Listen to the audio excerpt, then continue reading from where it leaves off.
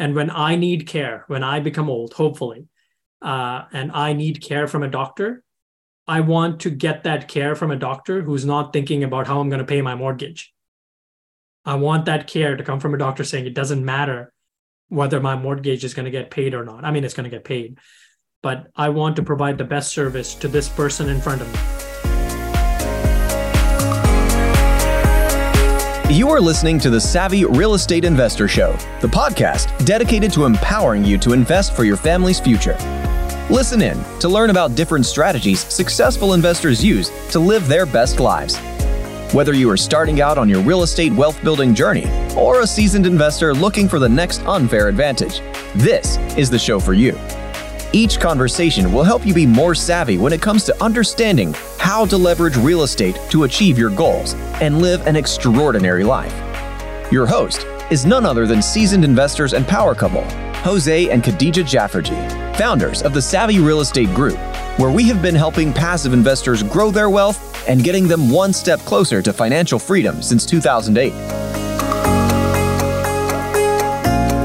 Hey, fellow Savvy Real Estate investors, we have a very special guest today. We have a physician. His name is Dr. Druv Ambati, better known as Dr. Druv, and he brings a really unique perspective to our conversation today, which is why we were so excited to have him on the show. So Dr. Druv is actually a practicing physician here in Ontario. However, he has an underlying passion for all things finances, which I think is absolutely wonderful to hear from a physician. And we'll talk to Dr. Druv more about why this is so important and what is actually happening in the physician world. And even if you're not a physician and you're listening to this, I think that the moral of the story really comes down to why everybody needs financial education, even those who have extremely high-paying, high-profile careers out there, and why doing other things aside from your quote unquote 9-to-5 day job is so important. And we're really going to delve into some of that. But Dr. Druv is actually a wealth of knowledge aside from being a physician. He is one of the directors of CPI Capital. He has spent countless hours doing thorough financial research, especially related to the real estate world. And he is extremely passionate about it. And I'm not going to tell you that much more because I think he does a much better job of expressing his passion and his knowledge about all of this. So without further ado, I'm going to introduce Dr. Druv. Dr. Druv, thank you for being on the show. Why don't you tell us a little bit about yourself and tell us really about your journey and what, being a physician, what led you into the world of real estate? Yeah, thanks a lot for allowing me to come on your podcast. I'm privileged. My name is Druv Ambati, as you mentioned. I'm a family practice anesthesiologist, which is a kind of a niche in Canada where you're a family doctor as well as an anesthesiologist. I currently work in Ontario, but I did work, and actually I'm from the prairies, from Saskatchewan, but I have family members as well as having worked in Saskatchewan, Alberta, BC, so the prairies, and then I came out to Ontario in 2015. To bring it back to kind of the financial world. So after I graduated from residency in Ontario, I worked a lot. Like I worked that they talk about the 80 hours a week, the 100 hours a week. And because I like numbers, I tracked it. So in 2019 and 2020, when the pandemic hit, I was working 33% of all the night shifts in the emerge department in a certain area. I was working 75% of all the weekends, right? Because when I wanted to become a doctor, right? There's this drive for being the best doctor. There's a drive for efficiency. There's a drive for providing the best care to your patients. And for me, I was like, the 10,000 hour rule. The more I work, the more experience I get, the more I can help patients.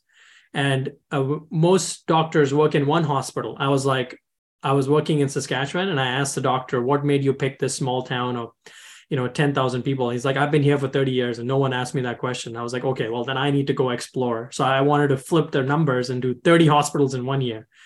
I didn't get to 30 hospitals. I got to 15 or 10 to 15 in that year. And I learned a lot. Now, when the pandemic hit, depending on the type of doctor you are, some people's work went down. And in my case, the work went up because I'm a general practitioner and I'm a frontline worker. So my work went up. But in the early days of the pandemic, when COVID hit, I was, as silly as it sounds, I was actually worried that I was going to die in the line of duty.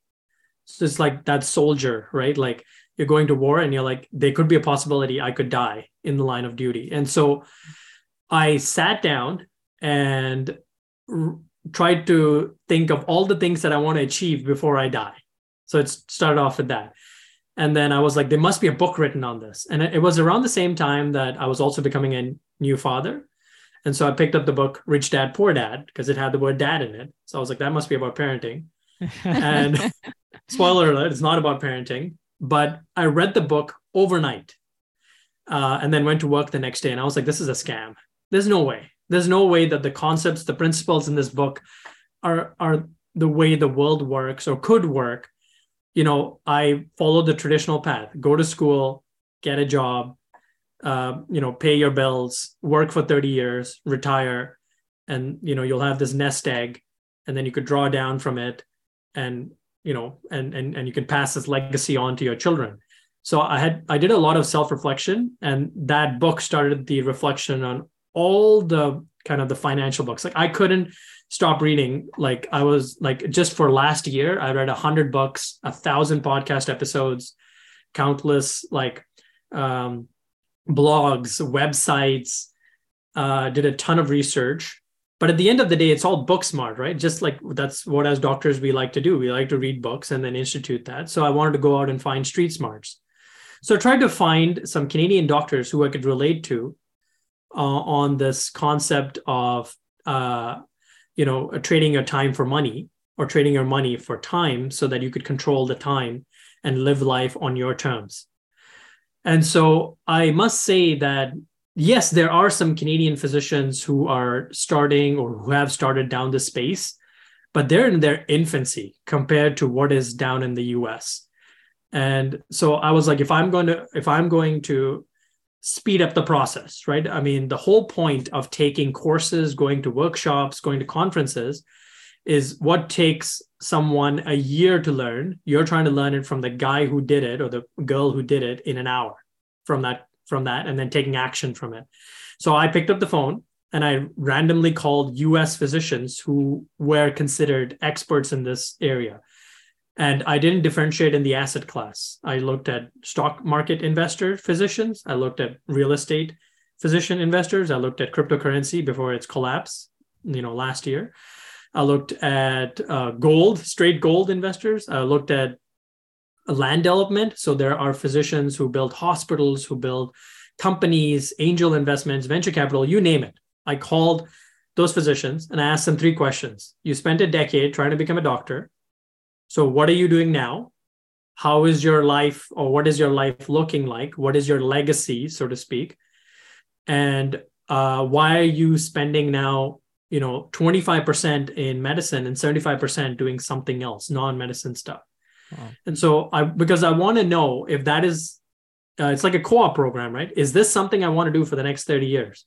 Because you don't want to find out while you enter the space that you can't look back. I mean, that's what's happening right now in the medical world is a lot of medical students or residents can't look back and change careers or professions if they don't like medicine for whatever reason, because they're in debt of $150,000 to $200,000. And that's that amount of debt. You can't look back. You got to keep moving forward. And then you got to find a way to pay that debt off, right? So that's essentially what in the US physicians, they called it like slavery. Like that's just how debt is used to, make you do what society or whatever wants you to do. And so all those concepts, I really appreciated the time the US physicians took to explain those concepts. And I took some of their, what in the real estate world we call mastermind courses, right? So I took their mastermind courses. First, they have to be a physician. And second, they have to achieve financial freedom or financial independence. And so if they achieve those, then I took those courses, tried to learn from them. And so we spent all our lives trying to become the best doctor we can for our patients. So I was like, I have one life. I did that. I'm still doing it through continuing medical education. I'm just going to pivot some of that energy to all the other things that are not medicine. So finances, health, diet, exercise, all the non-wealth categories. So that's kind of my journey.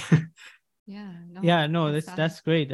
It's so amazing to hear your perspective on and you being probably one of the only few people that I know as a physician. You went outside your sandbox and explored what does this investment world look like, right? So what were some of the issues that you have discovered throughout your journey so far that you're finding from your research, especially with physicians? Yeah. So, I mean, to add value to your listeners, the financial world is very polarized, right? You will find people who are rich in the stock market and poor in the stock market. You will find people who are rich in real estate and poor in real estate. And the nature of being a human being who is biased is you're going to search for knowledge or information that conforms to your worldview, right? And that's just how we are built as humans. And so I wanted to remove that. I wanted to remove that bias that exists in our mind. And I wanted to go find out this information for myself and then build the tools myself. And so what I realized is that it doesn't matter what asset class you pick. It doesn't matter whether you pick stock market or real estate or building businesses, whatever strategy you pick. You could be wealthy as long as you focus on it and build the energy and think as a long-term investor.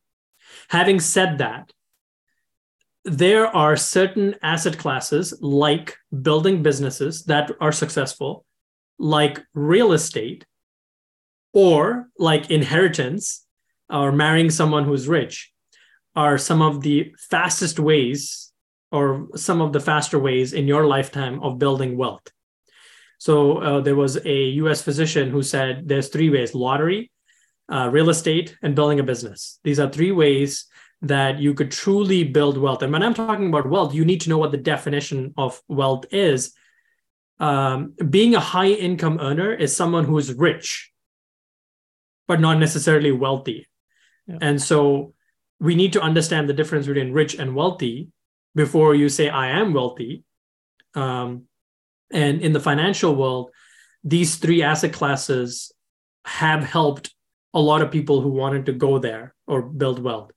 While as all the other strategies can make you rich, depending on, like becoming a physician, becoming an accountant, becoming a lawyer, becoming a politician. These are all ways you could also build wealth, but you're more on the rich category than the wealthy category. And how do you define wealth? Yeah. So, I must say, after taking a lot of courses, physician coaching programs, and, I'm still taking some mastermind courses, I do struggle with that question of like, what does wealth mean to me? And what is your definition of wealthy? I think that if I were to go back, right, like, so in medicine, there's the science of medicine, and then there's the art of medicine. So the science of medicine is that this pill will treat this medical problem. So in the science of wealth, in my mind, is when you have passive income that exceeds your living expenses. So as humans, if you go back to the Maslow's hierarchy of needs, you have a physiological need. You need to eat. You have a need for belonging, which is you need to pay your bills. You need to have a family if that's part of your kind of a life plan. And you need to be able to add value into this society. And the way to do that is money is a commodity that allows you to do that activity. You can only survive 3 days without water or 3 weeks without food, right? So money allows you to buy food so you could live longer than 3 weeks. And so wealthy, the science of wealthy, which is easy to measure but difficult to achieve, is when you have passive income, when you have complete control of your time, you can stop working. You don't have to lift a finger. Your passive income exceeds your living expenses, and you're able to have complete control of your time.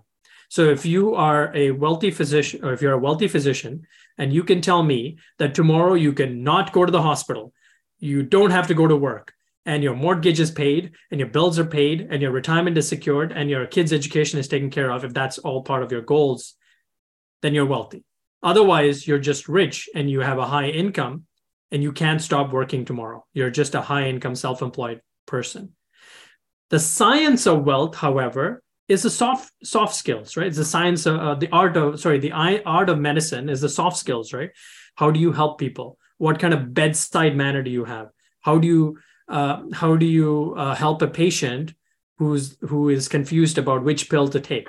That's the art of medicine. So similar to that, the art of wealth is, the human capital. So your relationships, your engagements, your generosity, your charity, your volunteering time, your personal capital, health, nutrition, exercise, family, and your value capital. So integrity, honesty, hard work, all those values, which is the soft part, the art of wealth. So when people say, oh, I'm going to pass on wealth to my children, majority of the time they're passing the science, the money. Well, the problem with that is that science is easier to pass, but the art isn't. Yeah. And if you don't have the art, then the science is not very useful. And so in my case, when I'm trying to build wealth, yes, I'm building wealth on the kind of the finances, the capital side, but I'm also trying to build my mindset, my values, my human capital, my relationships. And so when you say you're wealthy, you have both the science of wealth, which can be easily measured using numbers, and the art of wealth, which is being a person who can add value to the society, and you're passed it on to your children or your other family members who can also add value into this society. So when you have both, then I say you're wealthy. Yeah, no, that's a really good answer. Yeah. I love it. One of the best ones I've heard. So that was really good. So again, Dr. Druv, tell us, like, from your discovery, what was some of the shocking statistics? Because off air, we talked about some of the things that, for example, the net worth that physicians end up with at the end of their career, and some of the issues that you're finding in general. Yeah. And just before you do that, I just want our listeners to understand, like, maybe Dr. Druv, you can tell us, like, when we're saying physician, like, physician is one class of somebody who's an employee, right? Or who works for money, and the kind of money that they may be making. Like, when we're talking, it could be applied to any other profession. Yes. Is what I'm saying. Yes. So like a physician who makes 300,000 could be a lawyer who makes 300,000, yes, or an engineer who makes 300,000. But there seems to be some commonalities with some of these people who have sort of high profile careers, yes, and who have gone to school for a long time to become experts at what they do, and by the way, are very good at what they do. Yes. But there seems to be sort of a gap here with, like we talked about, the rich and the wealth and how all that ties in together. So, we are talking a lot about physicians because Dr. Druv is a physician, but I think that the underlying message here is for everyone. Yes. Yeah, actually, I mean, you do bring up a very good point. And so going back to that art of wealth is that, yes, physicians are high income earners because society values the service that we provide at a high value. And so compensates us using money to compensate for that value we're adding into society. But one of the reasons why I was interested in this is that, as humans, we can maybe live 100 years. That's what the insurance industry says. 121 years if you're in the US, right? 121 years is not in the big scheme of years, is not very long. And so if we have to think multi-generational, if you have to think as a world, as a society of humans who want to improve something or make something better or add value to the society, then we have to think long term. And so one of the reasons why you brought up a good point is that you could be a high income physician or a high income earner, so to speak. And what that is a category of way of building wealth. So children or family members need to be taught, okay, if you had to build wealth, how do you build wealth? You can win a lottery, right? Which is, the odds of that are very low. Or you could marry someone who's rich. Possible, but you still don't know because you may not inherit that wealth. Or you could become a high income earner, which is physician, doctor, lawyer, accountant. Great. Okay. So now there's a framework in your mind of how to build wealth. Okay. Now you go to the next step, which is, why do you want to keep building that wealth or maintain the wealth? Why do you want to keep doing that? And so in that category, that's where I tried to do a lot of research, because I clearly did this part and became a doctor, right? As a child, or as a child, I was like, okay, this is how I earn money. Yeah. Now I need to transition to the next thing, which is, why am I earning money, and where do I draw the line on how much to earn? And so when I started doing a lot of research, again, this is the power of leverage, so to speak, is talk to the people who've already done it, right? Yeah. So, to give an example, they say, Alcoholics Anonymous, right? If you're trying to quit drinking because you did have an alcohol use problem, talk to people who had that problem and talk to them about the struggles they had. And so similar to that, I tried, when I worked in these 4 provinces in Canada, I would talk to the doctors, which pill would you prescribe? Why would you do this surgery? Why would you do medicine this way? Because I want to provide better service to my patients. But I also ask them, how do you save for retirement? How are you saving for your children's education? Where are you investing? Why are you investing in that category? Yeah. And I would get all kinds of varying answers from, all my money is in GICs.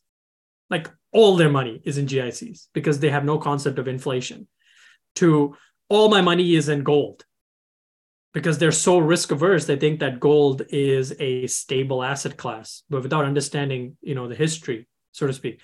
So I was getting like a varied answers. Like, can you imagine going to your doctor and your doctor is like confused about what medical problem you have, right? Like, it's not very trust building. Yeah. So I basically took the courage, as people called it, and I called US physicians, because they have built wealth. And when I say they built wealth, like their passive income exceeds the income they make in medicine. There are physicians in the US who don't have to lift a finger and they have $400,000 of passive income, right? And we're talking about $400,000 of active income. Forget that. We're talking about $400,000 of passive income without lifting a finger, without going to the hospital a single day in their life. Yeah. Because they built that. And so I called them and I asked them, why did you do what you did? Because I'm in that category, right? I became a doctor, like they became a doctor. I'm in now the second category, which is, why am I earning money? Or why did you build wealth? And what is your goal with building that wealth? And so I would collect all that information, and I would take lots of notes, and I would take coaching programs and masterminds. And so I think we talked about this off air is, last year I read 100 books, some by non-physicians and some by physicians. I listened to 1,000 podcast episodes on 2X, right? Because I'm trying to consolidate and consume all this knowledge. Because if I had this knowledge passed down to me by my parents or a mentor or medical school, even though it's not their mandate, or a colleague or a friend, well, I wouldn't be doing what I'm doing, right? And so I tried to collect, and I still do that. I still try to collect all that information. And I made, like a biography, I guess, where I pass on certain family values, strategies of how to earn money for the future generations. And if you did earn that money, why are you building wealth? And how do you want to build wealth? And how do you want to appear in this world as a value creator or adding value to society? And then pass on this skills or values or connections or relationships on to the next generation, so that we don't reinvent the wheel, right? If I didn't go down this path, I would be reinventing the wheel of my parents, where, no offense to them, they left India to immigrate here so that I would have a better life. And then they earned money and they spent money. And then I'm doing the same thing now. I'm earning money and I'm spending money. And the next generation may also do the same thing if I don't allow them to at least kind of increase the gap between just surviving, just putting food on the table, right? If I were to look at that as a baseline minimum, just putting food on the table it doesn't matter if I work or not, I will always have food on my table, but maybe I can go and do things that are important to me, like, removing plastic from this world. I don't know if you're passionate about that, or fighting climate change, if you're passionate about that, or helping patients, right? If that's what we are passionate about.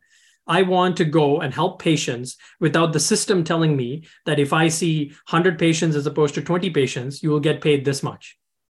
I want to see 20 patients because I want to build a relationship with them, and I want to provide them good service. But the way our society works, I mean, it's just like a job, is you have to provide a certain level of service to earn an income and then pay your bills. And the equations work in such a way, even if you're a high income earner like a doctor, is if you only see 2 patients as opposed to 20 patients, then you can't put food on the table. Yeah, for sure. Right. And Dr. Druv, talk to us. I think Jose, we kind of digressed here, but talk to us just briefly about some of the statistics for physicians in terms of their income and their average incomes and their net worth. I think what we talked about, and perhaps even just some of the statistics about their total measure of happiness based on the fact that you would assume that being quote unquote rich or a high income earner would translate into large amounts of happiness. Yeah.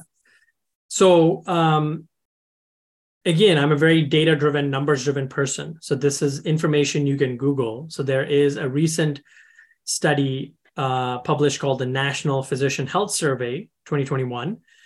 And it was kind of tying into the things that I was feeling, right? I'm a high-income earner, but I still don't feel happy. I have a house on the hill. I have a supportive wife. I'm a new father. I have a child. I can, buy some luxuries. I can do whatever, but there's something missing and I still feel unhappy. And so this document, the National Physician Health Survey, pre-COVID, we, as a profession, our mental health was affected 40% of the time. And so out of 100 physicians, 40% or 40 physicians are not doing well from a mental health perspective. They're not happy, or they feel stressed, they feel frustrated. They're basically on the negative emotion side. And so I had to ask myself, how is it that a profession that earns so much, that a profession that is so privileged in helping people is so unhappy? Right? Like there are a set of elements and parameters where you're helping other people and you're still unhappy. You're earning a high income and you're still unhappy. There's something going on there. And so that survey showed that, while during COVID, or I guess we're just after COVID, is those numbers got worse. And because we haven't addressed those underlying elements. So in that survey, they asked the elements that resulted in these mental health or unhappiness problems, and 17% or double-digit numbers was financial insecurity, right? Like we're a high-income earner, and we're saying financial insecurity is what's causing our mental health problems. And there's a few other things on the top, like work-life balance. Well, work-life balance is if you don't have to go to work to earn an income, then you have more work-life balance because you have control over your time. So yes, we may check off the box that says financial insecurity is only 20% of why I'm unhappy. It's probably more than that. It's probably 50, 60%, which is work-life integration, which was at 57 or 60% in this study. So it all ties into your use of capital or finances or earning an income. And the other thing that was shocking to me is, again, there's a study called the MD Physician Retirement Readiness Survey. I would say the vast majority of people, I would say 99% of people are worried about retirement, right? Yes, you are worried about putting food on the table, but you're also worried about retirement. I mean, my parents were, most physicians are probably worried about that as well. And so how is retirement measured? And so retirement is measured by this concept called the nest egg, right? Or wealth accumulation. And it was blowing my mind that the average physician in Canada, then 90,000 physicians in Canada, and they make an average of $369,000. And you could have family doctors who say, well, I don't make that, they make up 44,000 or approximately 50% of the population. Okay, but you still make, above $250,000, which is well above the Canadian average income of $51,000. That's what my family is from, right? Like nobody in my family is a doctor, and So I can kind of try to relate to that. And so while they're earning this income of $250 to $300 or $400,000, at the age of 60, at this moment of time, at the age of 60, about, what was it, like 20 to 30% of people had less than $1 million in their hands. So let that sink in for a bit. You're making $250,000. So technically in 4 years, you should have $1 million if you saved every dollar. I know it's not possible, but technically $4 million are flowing through your hands every 4 years. If you're at the 250 mark, if you're at the 500 mark, then every 2 years, $1 million is flowing through your hands. But at the age of 60, anywhere between 20% to 50% of people have less than $1 million in their hands.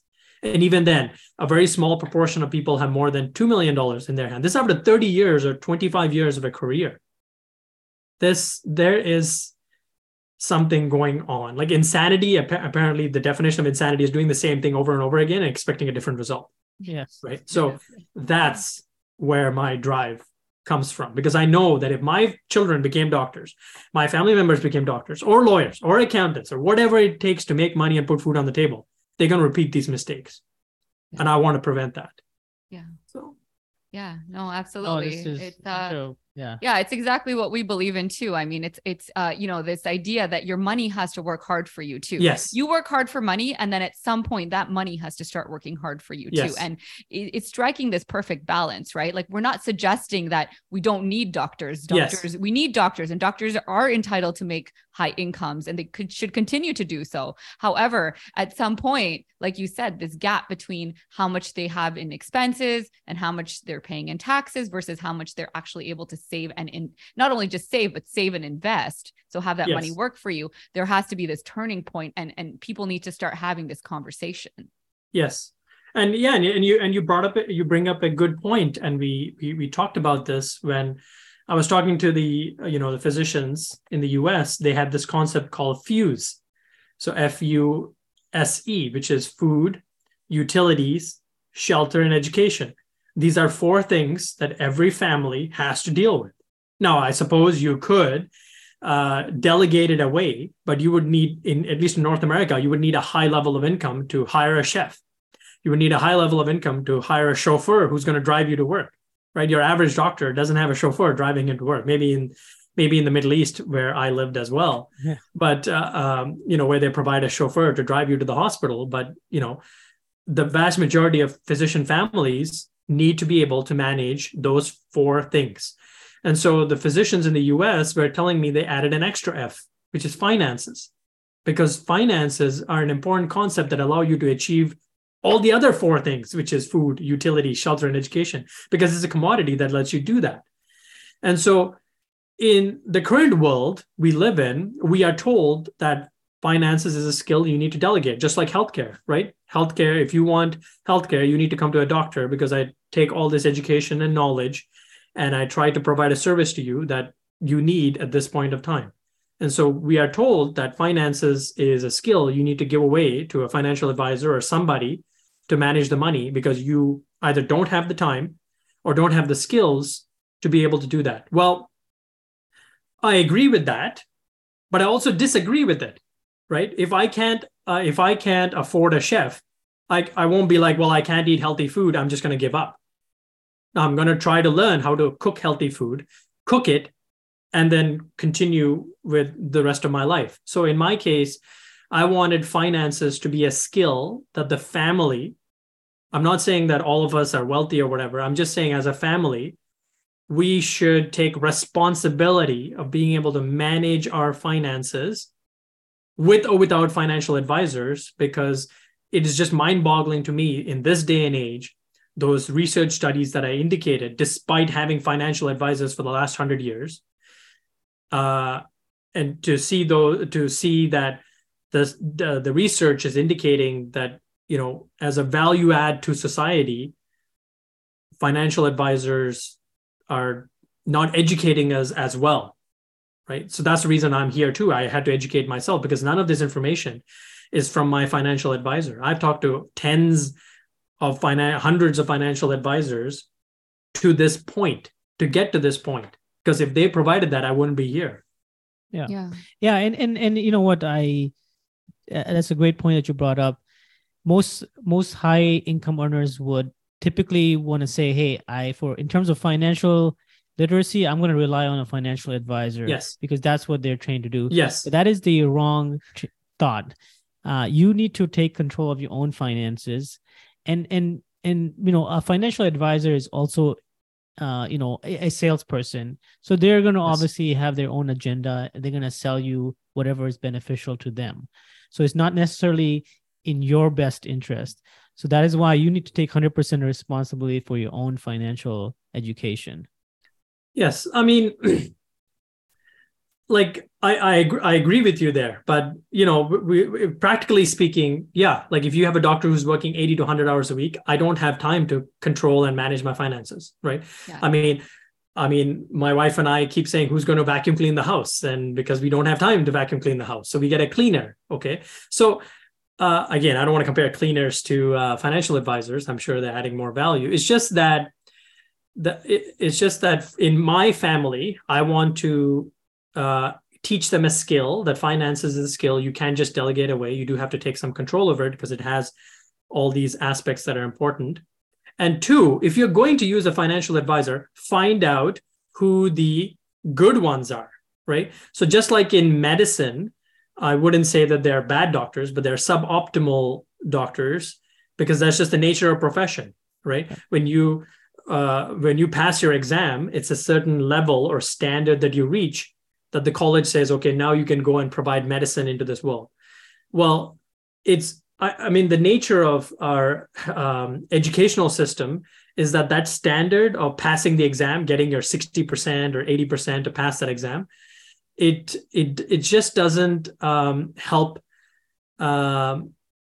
provide the best service. Like, I'm talking about the best, greatest service that you could get if you're looking for something. So it requires a person with intrinsic value, a person who says that, yes, I passed the exam, but it doesn't matter what the exam, I mean, I need to pass the exam to get the license, but it doesn't matter what the exam says. I need to go still learn more and still try to become a better physician. Like, I remember in my medical school, my professors would tell me, oh, this is a slide you don't have to study, right? This is not going to be on the exam. And a lot of people were like, yeah, cheers, thumbs up and all that. And I was like, I don't care. I don't care if this slide is not on the exam. Somewhere, someplace, this information is going to help my patient. And I want to know it. I want to learn it. I want to write it down. I want to figure out a way to remember it. And so all this effort was put in. So we do it on the medicine world. So I'm just shifting it to the other finances, utilities, and all that. And so that's the first thing with financial advisors. And the other thing is also what questions to ask. So, I have, in my desire to pass this knowledge on to my children, I have a document that says you need to ask all these questions to your financial advisor. And if you get, if it's like getting references, right? It's like background checking, right? I mean, in technically, and not so much in North America, but in India, if you were to go look up a doctor, you want to make sure that they're licensed. You want to look up their license number. I mean, in Canada, North America, we have that under control. But similar to that, in the Canadian world, yes, they're licensed, but you need to go and find out if they're educating you, if they actually institute the principles that they're teaching you, if those principles align with your values, and look at their work, so to speak, right? It's like plastic surgery. You're not going to go to a plastic surgeon who doesn't do a good job stitching, right? You want to know that there's a good outcome to your surgery. So similar to that in the financial world, find out if they've built wealth for their clients over 40 to 60 years. Because if they have done great in the first 5 years, that means nothing. They have to do well over 40, 50, 60 years as a company, as a profession, or whatever. And yes, does it mean it's hard for the financial advisor? Yes, it is, because I'm judging you differently compared to what the industry is judging you, right? And yes, you do have to put food on your table. And so you have to find out how you are incentivized to earn money to put food on your table as a financial advisor. But I don't know, those are difficult concepts to reconcile. Yeah, no, absolutely. But, either way, like I said, we're talking about key takeaways here. And I think that, it is a general pattern, no matter where you look, that people become so engrossed in their careers. People become so busy with their 9 to 5. People are focusing just on earning more and more money through their day to day. And there is zero emphasis, effort, conversation, knowledge, all of these things related to how can I, which is the bottom line here, which is how can I make my money work hard for me so that I can work less hard, whether it's now or as time progresses, or, you know, I have at least that mental freedom to, you know, sit back and say, this is not stressful for me anymore because I don't have to do it just to put food on my table. Or I can choose to work less now because I have the freedom. I have passive income that I'm building up. Yes. Yeah. Yeah. And I mean, the other thing that people just don't talk about is like, yes, your 9 to 5 does pay for your basic lifestyle, but you know, life throws us so many curveballs sometimes, and life comes in ebbs and flows. And I'm sure just like you, we have aging parents, we have, you know, all these other factors in sort of the background here that are compounding and adding to that stress and adding to the financial burden for many people. So, you know, one really needs to sit down and think deeply about these things and understand really just how much money we all need, especially over with the way that the world is working and the way that expenses are increasing. Nothing's going down. Inflation is that, you know, inflation, you know, we can have another conversation about inflation together, but you know, the point of the matter is that at least when I look at my credit card statements, they just seem to be compounding. And sometimes I don't even know where the money is going. I'm sure many people out there can relate. It's like, holy cow, like, you know, it just boom, boom, boom, it adds up. Right. So, and you know, it's funny because I've talked to so many people and I've had this conversation with people that looking at your finances, looking at your credit card statements, consolidating your net worth, it is uncomfortable. Even for us, it is uncomfortable. It is not fun. It is not fun reviewing your credit card statements every month and looking at your mortgage payments, looking at your principal or your variable rates go up or whatever it is that's going on down there. But burying your head under the sand and just plowing forward is not the answer. You got to get uncomfortable. You got to deal with it. And the earlier you learn to deal with it and the more you are able to sort of wake up and say, hey, like, this is the reality. Let's figure out how to solve this. The better off you're going to be 10, 15 years from now. Eventually it's going to be there. It's not going away. Just because you don't look at it doesn't mean it's not there. Right. It's going to be a compounding effect, essentially. Yeah. I mean, when I took this physician coaching on mindset, I mean, so these are physicians who sit down together and all of them are in the multi-million, if not in the $1 million category. Okay. And they sat down and they said, you know, how do we solve this unhappiness problem that we're feeling despite having all this money? Right. And so going back to your concept of, you know, managing your own finances, the one thing that, you know, I want to emphasize here is, you know, we live in the information age. So in the industrial age, you had pensions, you had, money actually kind of, you were able to afford a house and those kinds of things. But it's just getting harder and harder as time passes. That's just how the world is designed. I'm not here to fight the world, complain and say that the average house price in Canada is $650,000 and the average income in Canada is $51,000. And even as a high income earner, $250,000 to $500,000, it's still more than my income.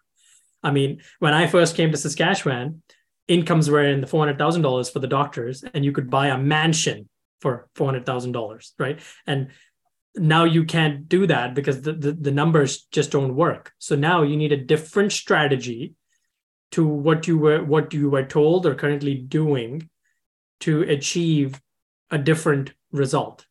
And so you need to be motivated to do that. And so the way you're motivated is through emotions, which is what you're saying. So looking at your finances is uncomfortable. And so there's negative emotions and positive emotions. And when we have negative emotions as humans, what we do is we buffer. We drink, we smoke, we procrastinate, or we play video games, or whatever it is, right? And there's nothing wrong. I mean, within reason, there's nothing wrong in that. It's just the way our brains are designed to suppress these negative emotions. So in this course or coaching program, multi-million-dollar physicians who said, I'm still feeling unhappy. We needed to look into our inner values and find out, how do we deal with negative emotions? How do we deal with, if I have to manage my finances and it's causing me frustration, anger, annoyance, how do we deal with that?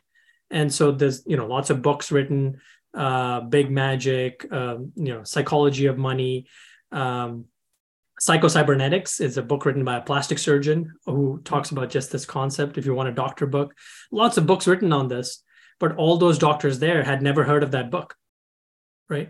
Or had never found these principles or values. And just being able to deal with those negative emotions would go a long way, aside from just looking at your credit card statements and compounding and all that. So, yeah, absolutely. No, 100%. So as we kind of come to a wrap on our time here, I wanted to let everybody know, we didn't actually talk about it too much, but Dr. Druv is the founder of Passive Physician Investor, PPI, and he's actually developing a course, which I believe is going to be released in about maybe a year or so. Like next year, it'll be released next year. Okay, so 2023. Okay, yes. Perfect. So 2023, and I'm anxious to see sort of the content of it, all the research behind it, and I think that people, whether you're a physician or not, I think it would be beneficial. So like maybe you can just touch on how people can reach your website and how people can get access to the course when the course does come out. Yeah. Yeah. So, I mean, to give people a bit of context, all this kind of knowledge and drive and working on my mindset, working on my wealth, I was motivated to do it because I was looking at my family generations and what they had done. And I didn't like this cycle of earn money, spend, and basically come back to the, I wouldn't say poverty, but, baseline level of finances. So I wanted to break that cycle. And in order to break that cycle, you need to have, again, new knowledge, new actions, and so on. And so I created, there's a great book called The Almanac of Naval Ravikant, who is a venture capital angel investor. And he wrote down specific points on how you could earn money, how you could, take care of those concepts of food, utility, shelter, education, finances. So similar to that, I created a set of notes for myself and my family. And as I've been on various podcasts and I continue to talk to financial advisors, bankers, wealthy people, physicians, both in US and Canada, it would be, I would say, unfair to leave all this knowledge to just my family. And so they've asked me to share it, with the rest of the world. So I am working on that course. And obviously I'm trying to remove certain private matters, such as some family difficulties that we have, because that's none of your concern. You have your own family issues, and you kind of have to deal with them on your own, right? So that's what's taking a lot of time, to remove those emotional, personal statements that I had written down in the course, so that it's generic. It works for more than 90 to 95% of the physicians or any high income earner out there. And I have a certain level of quality.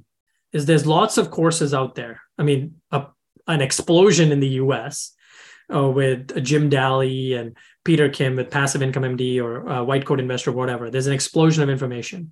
But I wanted a certain level of quality, and I wanted to go through that journey of finding out how to earn money, why you're earning money, how you can build wealth, what is the ultimate goal when you reach this stage of building wealth, and then some skill sets you need to have, either in being stock investing, real estate investing. We talk about insurance. We talk about dividend investing, the major categories that you're going to get bombarded from the financial industry. And if you didn't want to manage it or manage your finances, there's also there's documents on checklists, questions to ask your financial advisor, questions to ask your accountant, questions to ask your lawyer, because of all the mistakes that I had done. I mean, to give you but a mistake that I had done when I wanted to go and buy the best mortgage, this was in like 2020. Yeah. I literally went to individual banks and I applied for a loan. And because I like numbers, I was doing a credit check on myself. And I was like, why is my credit score so low? Right? Not so low, but it went down. And that's because every bank did a credit check on my profile. And if you're like, oh, I wouldn't do that, I would know that. I didn't. This is me doing all this research, all this knowledge, and immigrating to Canada and learning from my parents, going through medical school, going through residency. 2020, I was a staff member and I did this. So we don't know all the things, but we do need to have some basic principles and concepts. Like we need to, like a patient, right? We need to put in the diet, the exercise before you take the pill. The pill's not going to fix everything. You still need to do the diet and the exercise. So in the finances world, you need to have those concepts. So all that information is packaged into this physician financial literacy course, and it does take time to build it. You're talking about years of family knowledge, my knowledge, hundreds of books, thousands of podcasts, tens of mastermind sessions, both in the US and Canada, consolidated into this course. And so, and I'm working full-time as a doctor during a pandemic. So still working 80 hours a week. So taking care of my daughter and so on. So it's taking some time to kind of build that course. But I do think that this is my legacy. This is my value creation to this profession that is burnt out 40% of the time pre-COVID, and is probably higher now in the 50, 60% range. And when I need care, when I become old, hopefully, and I need care from a doctor, I want to get that care from a doctor who's not thinking about how I'm going to pay my mortgage. I want that care to come from a doctor saying it doesn't matter whether my mortgage is going to get paid or not. I mean, it's going to get paid, but I want to provide the best service to this person in front of me. I want to connect with them as I did. So that was the goal of the course.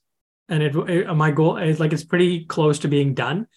And my goal is to bring it out next year. Amazing. That's amazing.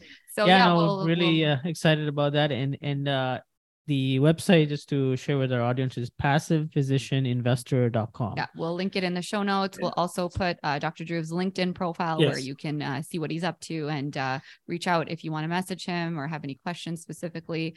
So yeah, Dr. Druv, thank you again for being on the show. Yeah, thanks so much for sharing your wisdom, your journey, especially with your busy schedule. So really appreciate that. Yeah.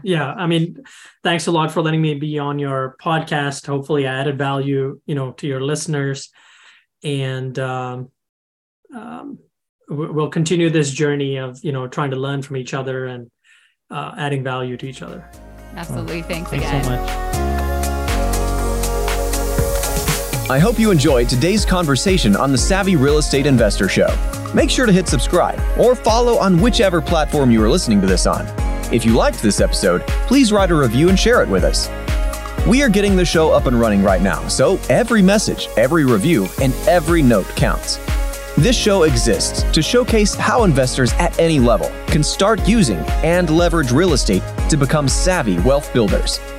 If you want to learn more about how we can potentially help you create more passive income and build your wealth faster, go to www.savvyrealestateinvestor.com.